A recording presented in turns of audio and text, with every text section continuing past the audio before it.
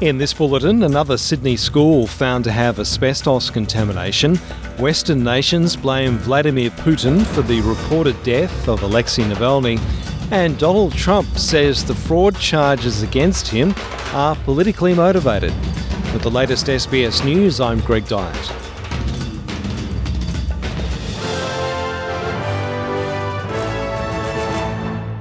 A second primary school in northern Sydney has been added to a growing list of 32 locations that have returned positive results for asbestos contamination.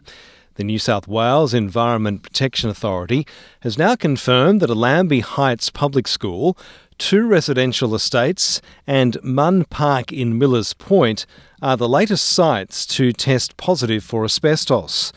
Authorities say there are 4 more schools currently identified as potential contamination sites and that the University of Sydney is also a potential site. The Chief Executive of the EPA, Tony Chappell, says the investigation into the source of the contaminated mulch is ongoing. The community will see today, starting today and tomorrow and just in the coming days, fire and rescue crews assisting with testing.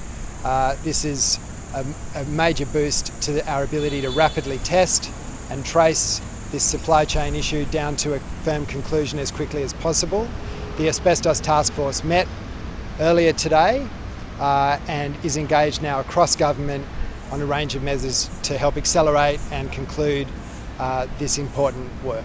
Cyclone Lincoln has now been downgraded after weakening in intensity, but the Bureau of Meteorology says the system remains at moderate risk of becoming a cyclone again.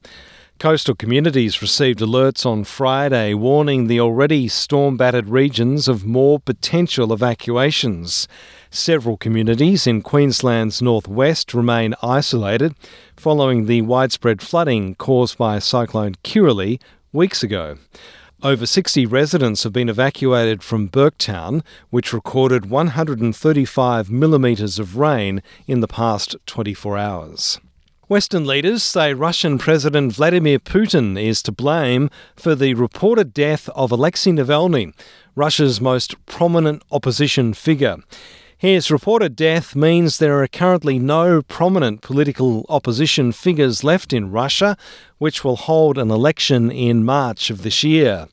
Foreign Minister Penny Wong says the news of his reported death is shocking. Look, we are shocked and saddened by the death of Alexei Navalny. His resistance, his opposition to a repressive regime was inspiring to so many people around the world, and we made clear that we hold the Russian government solely responsible for his treatment and his death. Canadian Prime Minister Justin Trudeau says Navalny's work was terrifying for Vladimir Putin. We'll find out more about these reports of his death, but there is no question that he knew that this was always going to be a possibility, and he continued to exhort everyone to continue to fight and to stand up for what is right. Vigils are being held in Sydney and Melbourne for Alexei Navalny, with many of his supporters in Australia devastated by the reports of his death. Peter Guzman, the official representative of Alexei Navalny's team in Australia, spoke to SBS Russian. Сегодня мы проводим спонтанную акцию памяти Алексея Навального. Today we are holding a spontaneous action in memory of Alexei Navalny. Late yesterday evening, we received news that he died in the colony. It was, of course, a murder. And, naturally, his supporters of Alexei Navalny, supporters of a civilised, democratic, normal Russia, we are now experiencing very difficult feelings. We have lost our leader, but, as just like he himself always said, it is at this moment that we must not give up. Former US President Donald Trump says the fraud charges against him are politically motivated and denies any wrongdoing. The denials come following a New York judge's ordering of the former president and his companies to pay over $535 million for the manipulation of net worth and annual financial statements. The penalty comes just weeks after Mr Trump was ordered to pay $127 million to the writer E. Jean Carroll for defamation after she accused him of sexual assault.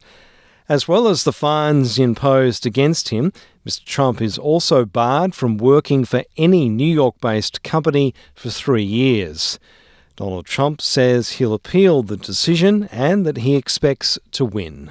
They used a statute, it's a consumer fraud statute, that's never been used for a thing like this before. They used it on me because I'm running for president. I'm beating Biden by a lot. We're beating not only the Republicans, we're beating Biden by a lot. The poll came out today, we're up 20 points on Biden. If I weren't running, none of this stuff would have ever happened. None of these lawsuits would have ever happened. I'm Greg Dyett, and that's the latest SBS News.